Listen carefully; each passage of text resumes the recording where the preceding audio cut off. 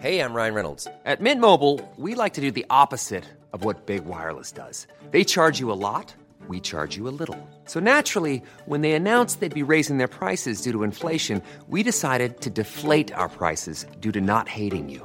That's right. We're cutting the price of Mint Unlimited from $30 a month to just $15 a month. Give it a try at mintmobile.com/switch. $45 up front for 3 months plus taxes and fees. Promo rate for new customers for limited time. Unlimited more than 40 gigabytes per month. Slows full terms at mintmobile.com. My guest this week co-stars in the best show of the summer, if not the whole year. But if you recognize her, it's probably from celebrity impressions like this one. It was revealed on Thursday that the California woman who gave birth to octuplets this week already has 6 other children. Hey, sweet pea. What? Oh. Angelina Jolie. What are you doing here? I heard someone had 8 babies. Does she want all of them?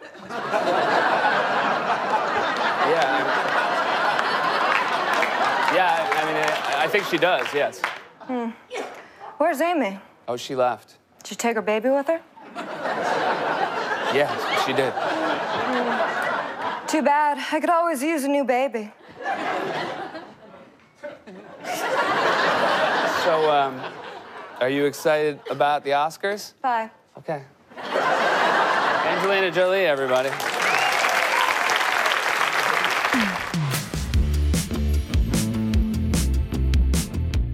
This is The Last Lap. I'm Matt Wilstein from The Daily Beast, and that was Abby Elliott as Angelina Jolie with Seth Meyers on Saturday Night Live. So, Abby is still probably best known for her 4 seasons as a cast member on SNL, where she impersonated celebrities like Meryl Streep, Zooey Deschanel, Anna Faris, and so many others. Now, she has returned to the screen after a bit of a break from acting to play Carmi's sister Sugar on The Bear, a show that I could not stop thinking about after I burned through all 8 episodes in 2 sittings when it premiered earlier this summer.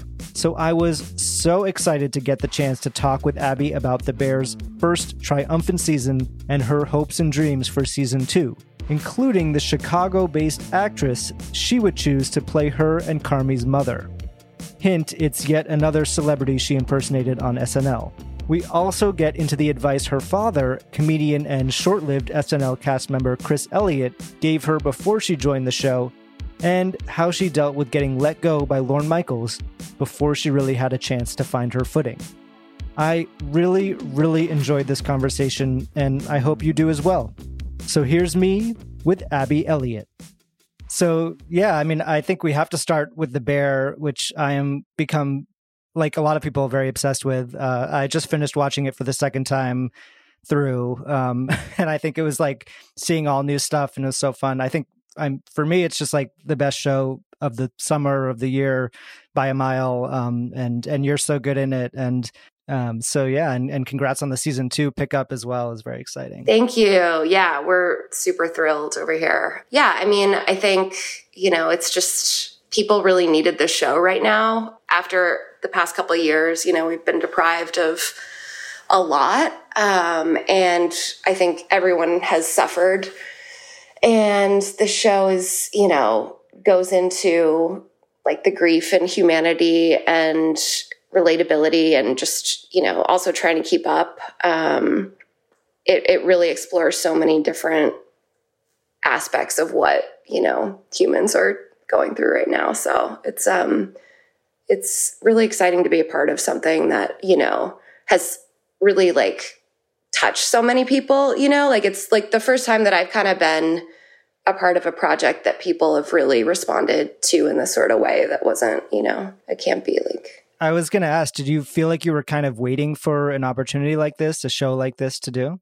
Yeah, absolutely. And it was the first job that I had going back after having my daughter. And so... Oh, congratulations on that as well. Thank you. I was in this like, just sort of already in this vulnerable state of, having her during COVID and, just... I really wanted to do something real and grounded. And, I also really liked popping in it and being able to, have a life on the side as well. That was great. And yeah, as soon as I read the script, I was like, this is it. It wasn't all consuming, which, I've taken jobs that have been like that for me before. So yeah. How did it come your way? Did you audition, or did you know someone involved, or how did it happen? I auditioned a couple times with Chris, and everything was over Zoom. And yeah, I mean, I just I really connected to the material right away. And this character, this, female character who is really, like, her name is Sugar. She's sweet. She's like feminine. She's trying to keep her family together, and she's really strong and resilient. And, I like really related to that at the time, and just, trying to hold everything together and help her brother. And yeah, so when I read it, I immediately knew, and I talked to Chris and Joanna, and I just felt, Joanna and I have known each other for years, and just felt like the right thing at the right time. So yeah, it's funny. It's like, I feel like people are having a hard time categorizing the show, and it can't really be categorized. Like, it's a half-hour show, and it is really funny, but it's also like, you can't just call it a comedy at all. It's like stressful and dramatic and intense. And you come from a comedy background. I know Chris comes from a comedy background, directing comedy specials and all that. So is that appealing to you as well, doing something that kind of doesn't fit in that comedy box, but also has that in it as well? Yeah, definitely. And I feel like, audiences have just gotten so much smarter, and they, you can smell bullshit a mile away with, a lot of comedies now. And I think the story people get really invested in, and when there are funny moments, it's such a breath of fresh air on the show. Cause you're like in it, and you're in Carmi's world and in his head. And then, when something funny happens, it makes it funnier because it's so real and dramatic, and because you really believe him, you really believe the story. I mean, Jeremy is such an amazing actor. I could watch him do almost anything. He's just he's so good. Did you have conversations, while filming about tone, or how funny to make something, or how much to lean into comedy and those kind of things? Yeah, I mean, I think it was really, on the page, it was just, my stuff was very just real, and just a sister reaching out and, kind of begging her brother for him to get help. And I think there were some things that jumped out at me, okay, a soft, shitty bitch. I call him that in one of the scenes, and I'm like, that's such a weird, specific, funny thing. I think, just playing that character, playing just a real fucking human, and finding the moments was just so, appealing to me. So yeah, there's one scene, I think, where you're on the phone with him, and he's telling you about all the insane things that he used to do at his old job, and you respond well, that's chill. Yeah. When did the breathing problem start? I think maybe sometime in New York. I was throwing up every day before work. Oh, okay. Well, that sounds chill. I kind of dug it. You dug throwing up? No, it was awful. Chef was a piece of shit. Then why'd you stay there? I don't know. People loved the food. Felt good. Chefs always say a big part of the job is taking care of people, right? Yeah, no, I guess. Okay, well, you can't really do that if you're not taking care of yourself then. And I like when you tell me things. I'm asking you to look at the thing. Mm-hmm. It's okay to ask for help. That feels like one of those very real moments that's funny, but also just feels like a real interaction between siblings. Totally. Yeah. I mean, that's what, I would say to my sister, and, and it's that thing of okay, that's chill. I want to fix this for him. She has so much more underneath, and she's really just trying to keep calm and hold it together. But it's, I think it's a struggle. And yeah, that moment of like, fuck, I guess, yeah, that's chill. Like, okay, What do I do with that? Yeah, exactly. Yeah. And I feel like that she's like, her hands are tied a little the whole first season. One scene that really stood out rewatching it, and also, stood out the first time, is that flashback scene with John Bernthal as Mikey.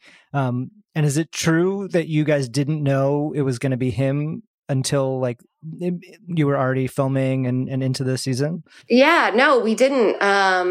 And I think he was out here. So we were in Chicago the entire time, and he was working on a show out here. So we took, the crew and ended up filming that one scene out in LA.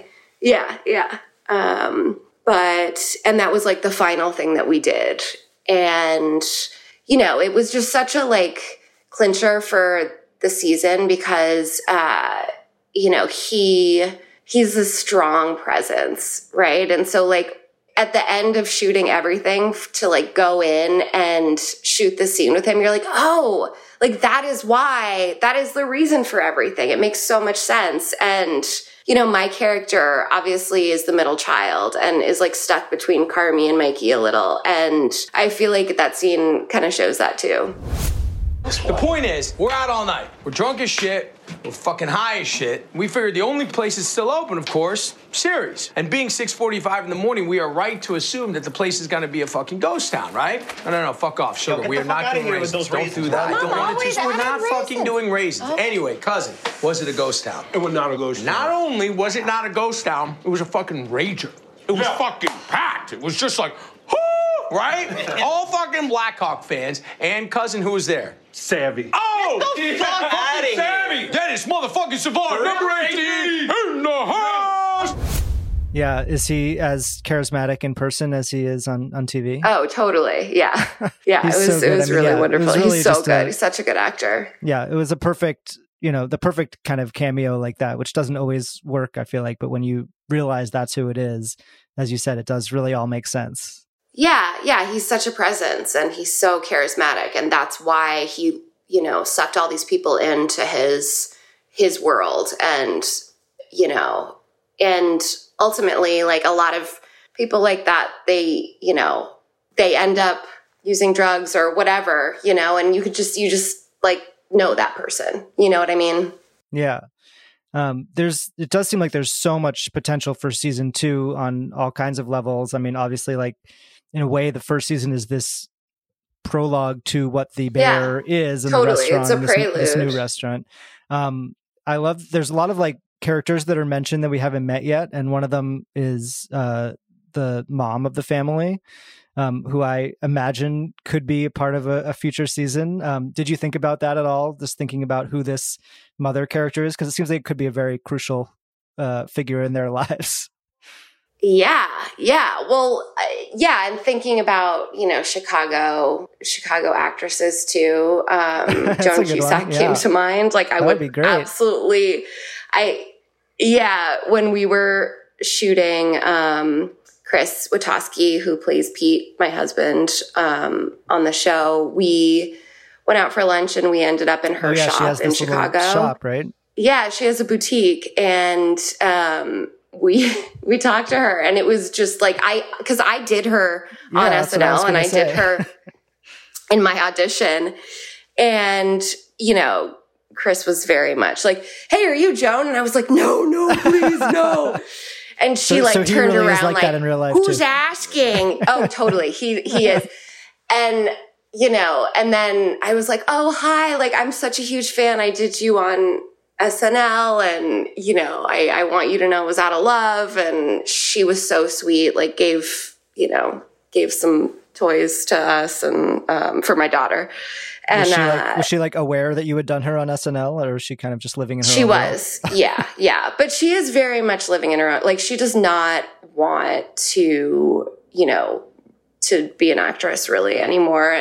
But I think that playing Yeah, my mother. This would be a thing to come back for, right? I mean, I mean, wouldn't that be cool? I don't know. Very, very cool. Yeah. In this first season too, it's like you exist pretty outside of the restaurant and everything going on there. Did you have some FOMO of like not getting to be in that world as much as some of the other people on the show? Yeah, of course. And I mean, I think, it would, like, my stuff with Jeremy is just very slow and, and like soft, and it takes you out of that. A moment to breathe. You which need is nice like sometimes. a moment to breathe. Yeah, exactly. And, it's for me, like I would watch the restaurant stuff, like in table reads and rehearsals when I, went to the stage and kind of like, just like, okay, oh my God, okay, over there. Oh, okay. Like this is chaotic. Like, how do I keep up? And also when you're watching it and the camera isn't right there, you're like, you miss it. Like it just essentially looks like a kitchen. So I think I didn't, until I saw the pilot, I didn't fully understand what was happening back there. Which, I think was good, because I think my character, I think Sugar really doesn't get it, and this is this shitty beef restaurant that killed her brother. And, I think in the last episode, when we're all having the family dinner, it's like the first moment of, okay, I see what you're trying to do. I acknowledge that this is bringing you something helpful in your journey of grief. But I think up until that point, it's just like, what the fuck are you doing? You need to go to Al-Anon. Like that's, that's how you deal with it. Yeah. Right. And yeah, I mean, I think Sugar also, like, I think her grief is so like stifled. I think that her doing these things, checking it off a list, like Al-Anon, okay, I'm going to do yoga today. That's going to help me on my journey. Like that's what her, as a woman, like that's her way of dealing with it and bottling up. Like I think she hasn't really broken yet. If that makes sense.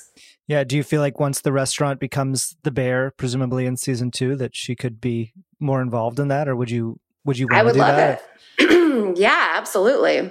I did wonder whether she's at that dinner where they just opened all the cans, but I wondered how aware she is of the money that they just found and what they're going to do with it.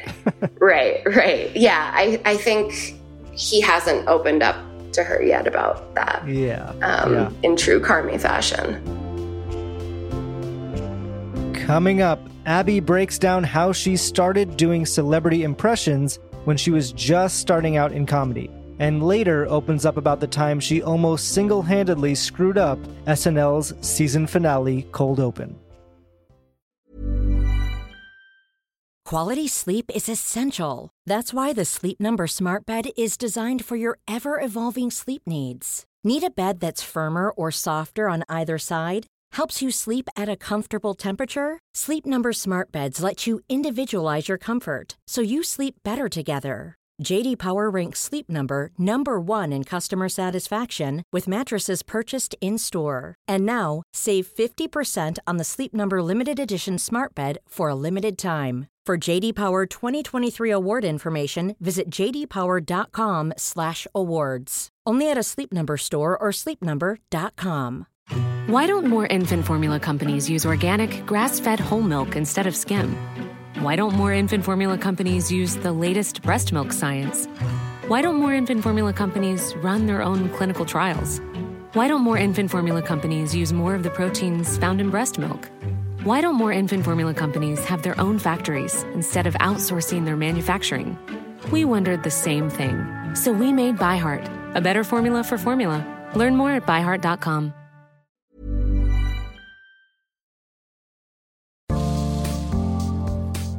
If you're enjoying this episode and want to hear more, please make sure you are following The Last Laugh wherever you get your podcasts. By subscribing to The Last Laugh, you can listen to my conversations with other SNL alums like Bill Hader, Will Forte, Anna Gasteyer, and Rachel Dratch, along with everything else from our free archive. And you'll be the first to hear new episodes when they drop every Tuesday. And while you're at it, please leave a rating and review on Apple Podcasts. Let us know how much you love the show and who you want to hear next. Now, back to Abby Elliott. So I do want to spend some time talking about, the earlier part of your career and sort of how you got started in the comedy world, because this podcast generally focuses on comedy. So how did you, what were sort of the first steps that you took towards this career? Well, my dad is an actor, Chris Elliott, and he, growing up, I've always idolized him. And I was in all the plays and whatever. But I started at Marymount Manhattan College in theater and was like, I need to drop out and go to LA because this is my youth. And so I moved to LA and I started UCB and Groundlings classes, and I joined a sketch group at UCB called The Midnight Show. And it was like James Adomian and a bunch of super talented.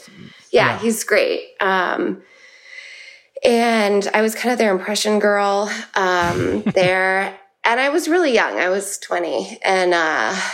And I was living in a house. How did you start doing impressions? Like, why was that the thing that you were doing then? I don't know. I was living with my aunt and uncle in Thousand Oaks and like driving in every day. And my cousin Carson and I would just like hang out and make stupid videos. And, I was like, oh, I could do a Kirsten Dunst impression. We had just seen something, And I remember it was when I was living in Thousand Oaks that I like did my makeup to like try and look like Angelina Jolie. And I mean, it was just like a funny thing I did. It was never like, well, it's funny. It's you were doing it before everyone was doing that on Instagram and TikTok, right? Which is now like how people get on SNL is do those impressions and put them out in the world. And no, I was just kind of doing it for fun. And then I was like, well, maybe this could be something. And I was into SNL at the time. I was watching it a lot. And I had done UCB in New York and I had met Bobby Moynihan and he got on the show and Casey Wilson. And I felt like, okay, like maybe this is something that I could, get. And so I auditioned. I sent in like, every impression I could do, like think of. And some of them I was like, okay, I'm not even going to include this. This is like a one-liner stupid, and, just character, like just anything dumb that I could think of. And they asked me to do more and I did. And then they called me into audition. And that was a whole experience. How was the audition for you? I mean, it went well. They didn't really laugh. I mean, there were some things that they laughed at. I did Joan Cusack, Anna Faris, Angelina Jolie, Katie Holmes. Did an impression. A lot of ones that ended up on the show. Yeah, totally. And some characters that did not end up on the show. For better or worse. And then after I like left the stage, someone said like, good job, Abby. And then, I got the call, Lauren wants to meet with you, and met with him, and just like my hands were like that and shaking. Yeah. And it was just like, I just remember taking a shot of whiskey after and just like, oh my God, like, is my life about to change or am I just going to go home? Yeah. And once you meet with Lauren, that's a pretty good sign that it's happening, right? Yeah. And so I flew back to LA. I was living there, and turned on my phone after the flight, and I had 1 million missed calls and messages, and like everyone knew before I did. Really? Was it like announced in the press before you knew? I think it was announced the next day, but Lauren had actually called my dad before you knew, to ask permission, to ask for your hand. Yeah, that's hilarious. How did that conversation go? What did your dad tell you about that? I think he said something like, "I know she's young. Like we'll cultivate her talent," and And my dad was like, "Okay, yeah. I mean, it's great." But my dad was also very much like, "You don't have to do this," because he had an experience there that was, very different. And I interviewed your dad a few years ago. I think when Clara's Ghost was coming out. Which I loved, by the way. And I just had so much fun watching that movie and so much fun talking to him. And so we talked a little bit about this and his time at SNL. And I know he kind of famously didn't have a very good time there. I think he turned it down once and then did it later and only did it for 1 year. So how did that whole experience with him affect your, interest in doing it, or your fears about doing it, or any of that? It really didn't that much. Like I was just very driven and ambitious at that time. And my dad, I knew that he was in a different place in his career when he went to SNL, which he had already had his own sitcom and his own blockbuster movie. And he was a little more of a personality and a household name. And he, had a Tostitos deal. And, it was just a very different thing for me. I was like, oh, I'm taking this. This is literally the only opportunity I have. Yeah. And it's a pretty good one. I had done a couple of voices on King of the Hill, and it's a good one. And, it doesn't pay much, but, yeah, that's not the point, I guess. Yeah, exactly. But yeah, I had to take it, and I was 21.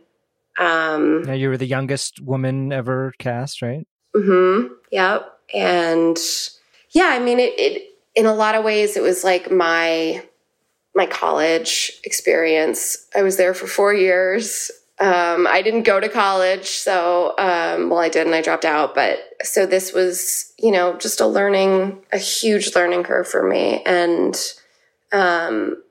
it was hard. It was really rough. Like I thought that I was really tough and could take it all. And, now I'm dealing with it in therapy, but, it was kind of this thing of how much can I take at this show? Can I take another week of not being in sketches? That kind of thing. I think now having a family, I've kind of learned a little to detach emotionally from certain things, but, I didn't know any better then. And so I was really putting myself through it and really putting pressure on myself. And, and then you'd have a good week and you'd be riding that high, and then it's just start over again.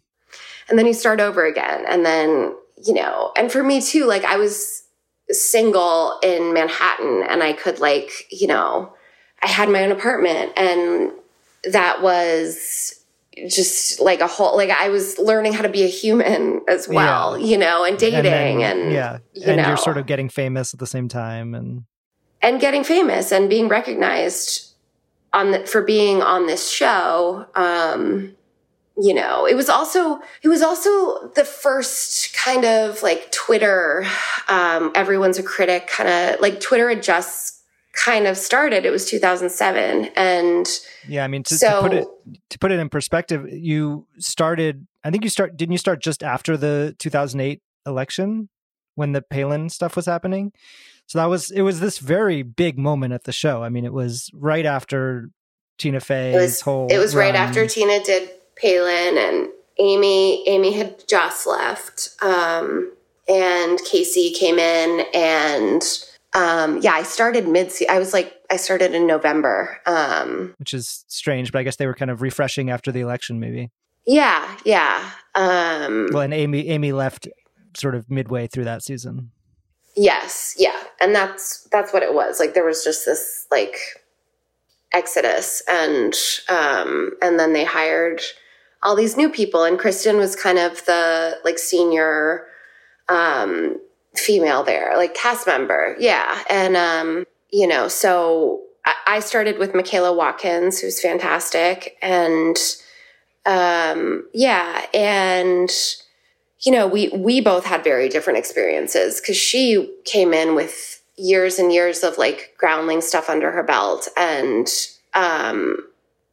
she like got a ton of stuff on, and her experience was just different from mine because I didn't have that. I didn't have, that training or that confidence, honestly, to feel good. And really, I was confident on air, I think, because I had to be. But at the table reads and, asking writers to write with me, like that's where I just like couldn't handle it. Like I just couldn't, perform to the best of my ability when I like was running on little sleep, and when I'm like drinking too much. I'm, all the, and the thoughts of like, oh, all these people think of me as this young person on the show. And like, do they think I just got on because my dad? And that was hard. Like the nepotism stuff I tried to ignore. But when it came down to Saturday night, I do feel like that's when I was like, okay, I can do this. This is the fun part. This is when I just get to entertain an audience. It was Did you ever sort of get to compare notes with your dad in terms of like his experience versus yours and how they compared? Yeah, we talk all the time. We're really close. So he sort of knew what I was going through, and he would help me with sketches, and and then I'd bring them to a writer, and they would help, they'd be like, "Oh, okay, yeah, I guess, like, I don't know." But I'm like, "No, my dad wrote this." Like, Yeah, I was going to say, did you say that, or did you not want to say that? I don't know. I probably said it. I don't care. Like I wasn't a writer when I started that show by any means. But you're forced to be. I was forced to be, which, I'm grateful for that, because I do feel like I learned so much, and now I really like writing. But, at the time, I would call my dad crying on, writing night, and just like, why is it 2 a.m. and there's nobody helping me, Yeah. It seems like the impressions were the thing that you really did thrive at the show. It's something that they always need, and there's always a place for it. You did a lot of the celebrities in Weekend Update desk pieces with Seth Meyers. Are there any of those that kind of stand out to you as ones that you think went really well or that were fun to do? Yeah, I really like doing Meryl Streep on Update, and I did a Meryl Streep at Madison Square Garden ice skating Christmas show commercial parody, which was really fun. And I'm trying to think. I really like doing Sarah McLachlan singing about sick dogs. Yeah, that was fun. Sarah, I have to tell you, I am so excited about Lilith Fair. I am also so excited, Seth. Lilith Fair means so much to me. But there's something else I want to talk to you about, Seth. What's that? The dogs. Oh, no. The dogs, Seth. Dooby-dabby-dabby-day. We talked about this, and you agreed you weren't going to bring up those dogs from those creepy ASPCA commercials. Seth, all the dogs you are about to see are dead or about to die. No, don't show the dogs. In the arms of the angel. This dog's house is in foreclosure. No. Fly away from here. Oh, I hate these commercials. It's funny you mentioned, running into Joan Cusack, because I'm always curious about sort of the interactions with the real people that you're impersonating, and you'd even do it on the show sometimes with the person there. Like I remember there was one where you're doing Zooey Deschanel, who's doing Mary-Kate Olsen. Yes. And then there's the Anna Faris monologue that you did with her. Yeah. What are those experiences like to kind of be there with the real person who you're impersonating? Because that must be strange. It is strange. I mean, everyone's a really good sport about it to your face. And, and then you kind of are like, did they enjoy that? And, if someone had done that to me, I don't know if I would have enjoyed it. I do think Anna was a great sport about it and Zoe. I think that it is this thing of so I did Brittany Murphy on Weekend Update, and it was 2 weeks before she died. And I adored her, loved her, worked with her on King of the Hill, and had a great experience with her. And that was, it was really difficult. We pulled it immediately, but that experience scared me a little with going forward and doing impressions. And I think especially as you get more sort of in that world yourself too, it must be kind of like you see it from the other side because you were so young doing it at the beginning where you're not probably thinking that much about how it's affecting these people. No. And, I didn't personally write it, and it was in the same vein of the Whitney Houston, that's how the Whitney Houston kind of and at that time, that kind of, it's not comedy, essentially. It's just calling out pop culture and calling out things that you see in Us Weekly. Right. And, so it was just horrible. And that really kind of steered me away, I think, from, the lightness of impressions and, it made you think about it in a different way. Yeah. And just okay, these are humans. And, it's, even though it seems like it's tabloid fodder to us, it's this is real life, and it's really scary. And, and my heart was broken after that. How did you feel about leaving the show after 4 years at the time? I mean, was it something, I imagine it was not your decision to leave, but how did you feel about it? I was kind of ready. I had gotten this sitcom pilot that then I got fired from. And so I was going to shoot the sitcom during my off week. And for whatever reason, they recast me after I had gone to LA to shoot it. Was that a show that actually went on and happened, or? It went on for a season, yeah. But then it got canceled. And so I had to go back to the show and go Lauren, I'm so sorry. This was a mistake and I'm happy here. And, can I finish the season? Can I keep going on the show? And I think after that, he was okay, I'm going to let her loose. And, because he just sort of, he saw that there were other things that you wanted to be doing, or? Yeah. And I really, really wanted to act and just, it just wasn't right for me. My characters just never, for whatever reason, whether it was my confidence at the table, they just never hit. And I don't think that anyone really trusted me to do a big character on the show. I think the impressions were one thing because I could do that. And I felt safe in. It was your lane. Yeah. And, so I think he kind of knew, that I would be happier doing something else, at that time. And I had been there for 4 years, so that's enough, I was looking, is it true that your last episode was also Kristen Wiig's last episode? Yeah. That must have been kind of odd. And you knew it was your last episode, but probably. I didn't know. Oh, you didn't know? I didn't. I had a hunch. Because you found out, you thought you might be coming back, but then he. Yeah, I didn't know. And then it was kind of a couple of weeks before the season premiere that Steve Higgins called me and said, he's not bringing you back. And it was okay. And I think I just ate pizza and drank wine in bed for a week and did not get up. And then I went to Italy and ate more pizza. And did that again. Yeah, exactly. But yeah, so yeah. And I love Kristen. She's amazing.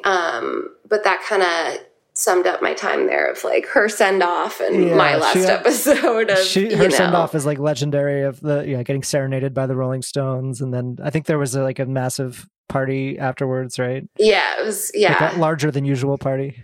Yes, yeah. Not the worst last show to have for you. I mean, no, it's a fun one. Yeah, exactly. And like, she deserved it, and she was amazing on that show, and a friend to me, and so it wasn't that. It wasn't that I was like, jealous, but it was more just like, okay, I'm definitely the underdog here and the underutilized, for whatever reason, and that's okay. I've like figured out how to be comfortable with that after the fact, I guess. Yeah, after the wine and the pizza. Yeah, that helped. What was how did you, think about what you wanted to do next once you, got back from Italy and looked at, what you wanted to do? I mean, because now you could kind of do anything, but you're always going to be a former SNL cast member, which I think is so funny. It's like, it's hard to get past that in a lot of ways.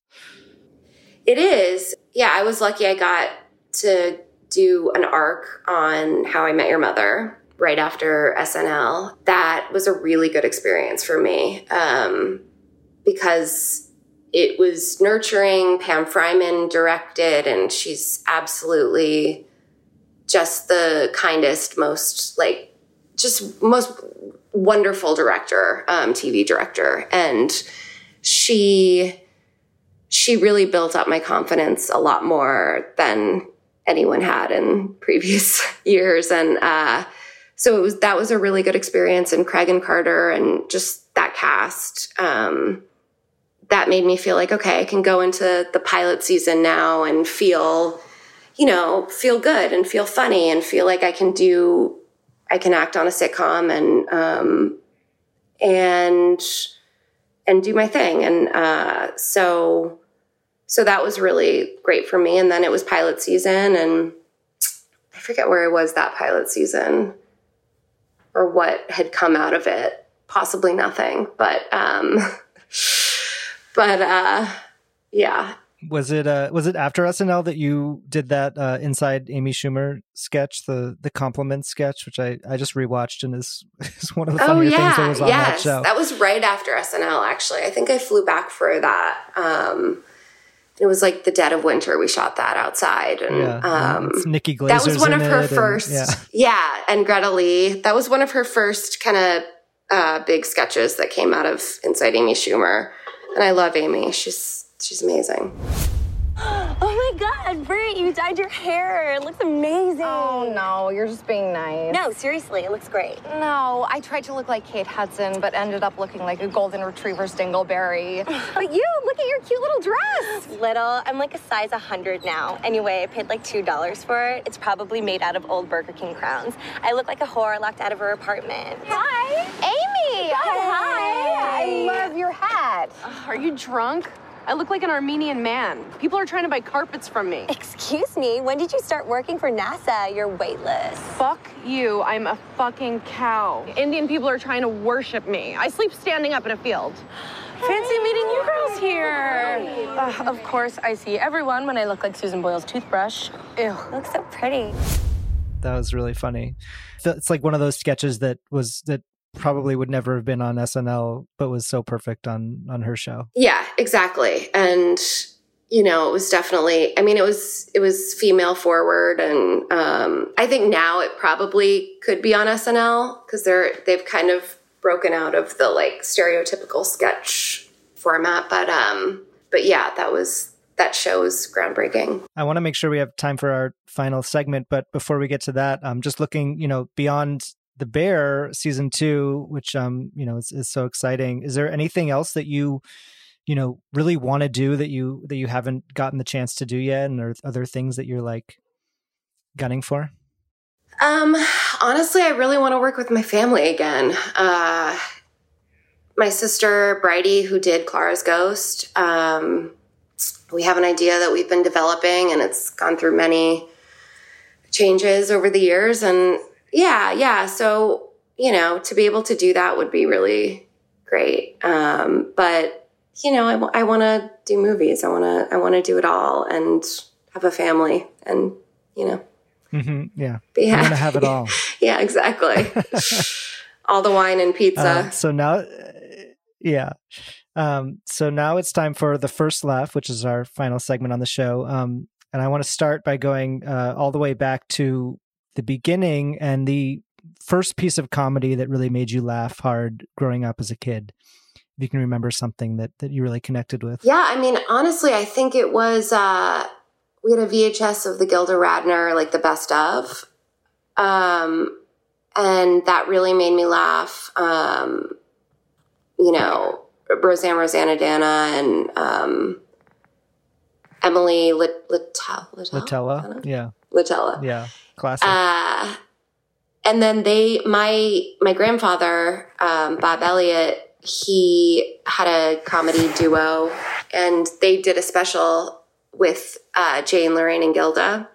And and they sang "If You Want My Body and You Think I'm Sexy" with them in the back. And it was like very just like there, like these two old men singing, like very flat. And I remember thinking that was really funny. When's the first time that you knew you were funny, that you could make other people laugh? I think it was when I performed a monologue from After Miss Julie in high school that was met with more laughs than intended. You weren't going for laughs?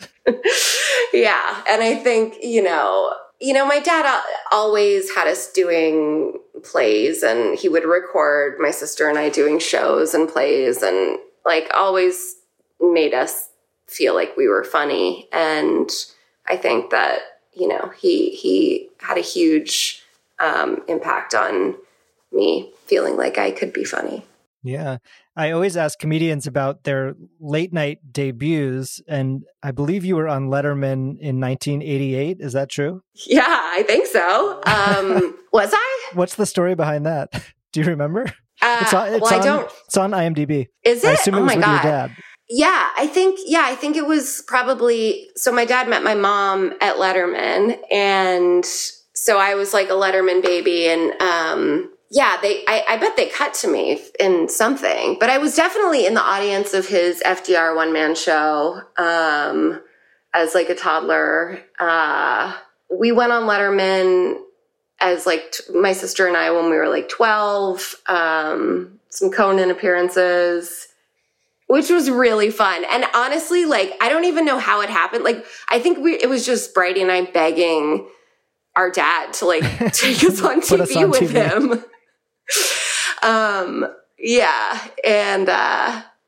So it was really fun and thrilling. And I remember like going into school after, the Conan thing and being like, feeling really cool, even though it was like, so I think the bit was like Michael Jackson had his kids in masks or something, like from the paparazzi. And so like, it just cut to us in the audience, like wearing masks. So you couldn't even see our faces, but you're like, I swear that's me.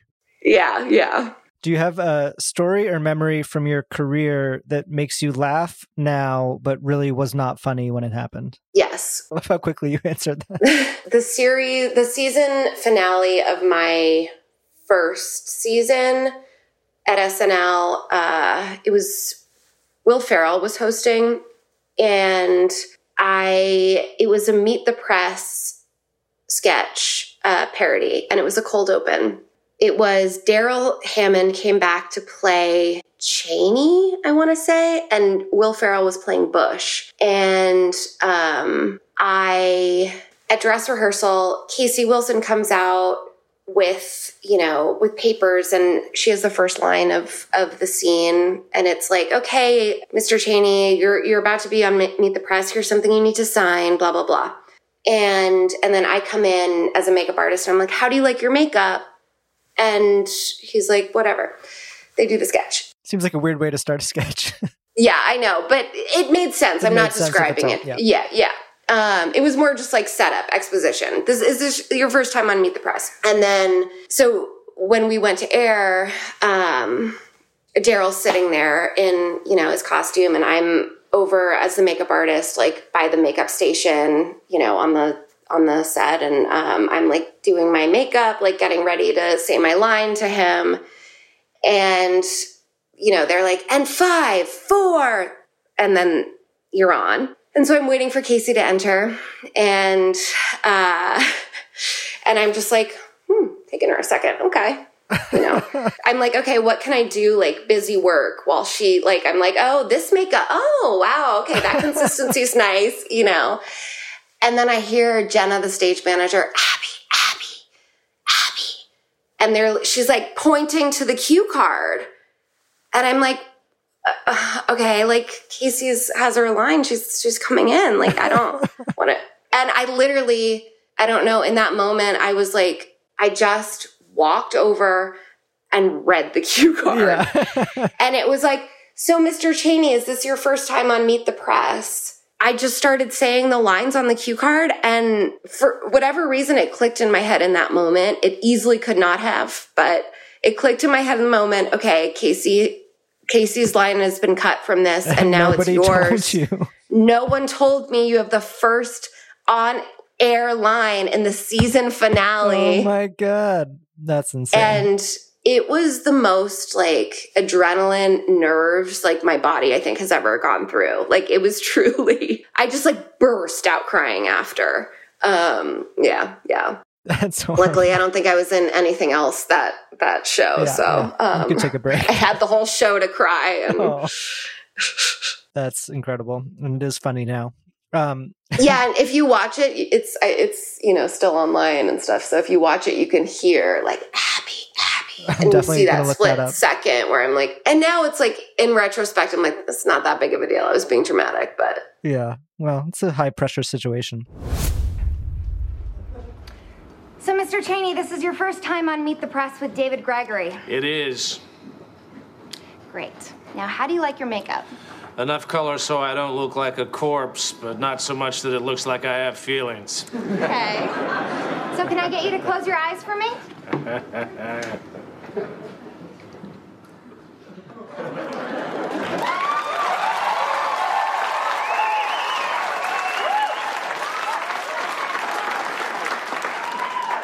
Hey, makeup lady, give me that brush. I'm sure working on SNL, you meet, you know, so many famous people, so many, you know, comedy heroes. Do you have any stories about meeting one of your comedy heroes for the first time, whether it was at SNL or anywhere? Honestly, Joan Cusack was really like, she is truly recently. And that was recently. And, you know, she's amazing. And her perspective on the business is just, I mean, it's hilarious. And and refreshing at the same time too. She's just like, it's embarrassing to care about your weight. This is embarrassing. What am I doing? You know, and I was just like, oh, you're so cool. I want to run a boutique and, you know, be just like you. But you got to start the campaign to get her on the Bear. I don't know if it's too late, but I know. I really, yeah, that's my goal. Oh my God. Finally, I want to ask my guests what's making them laugh right now. So is there something that you've seen recently that made you laugh, that you thought was really funny? The Real Housewives Ex-Wives Club.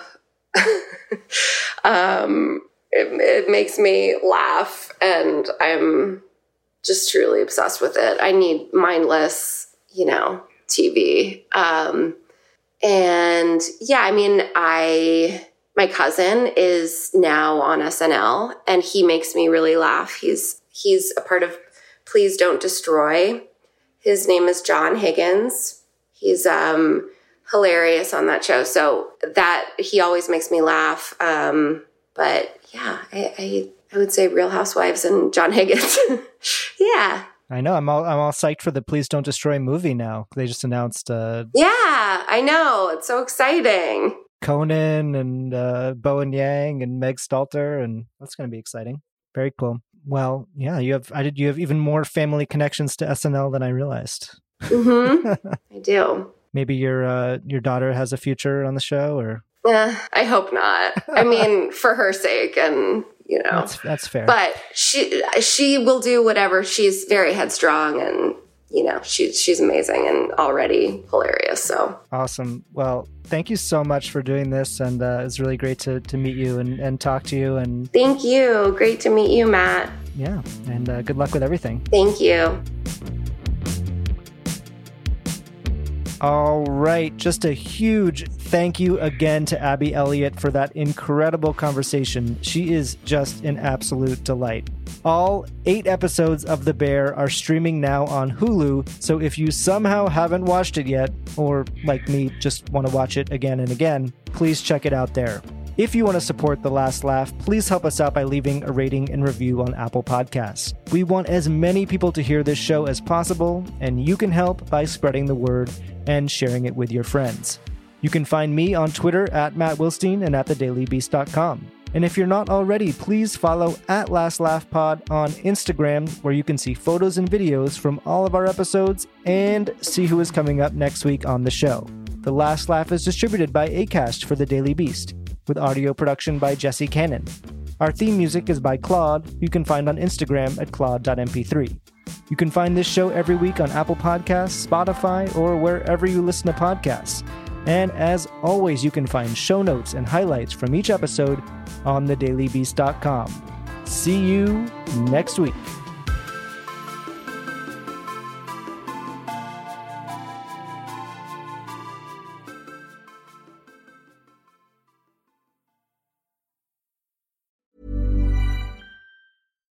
Why don't more infant formula companies use organic, grass-fed whole milk instead of skim? Why don't more infant formula companies use the latest breast milk science? Why don't more infant formula companies run their own clinical trials?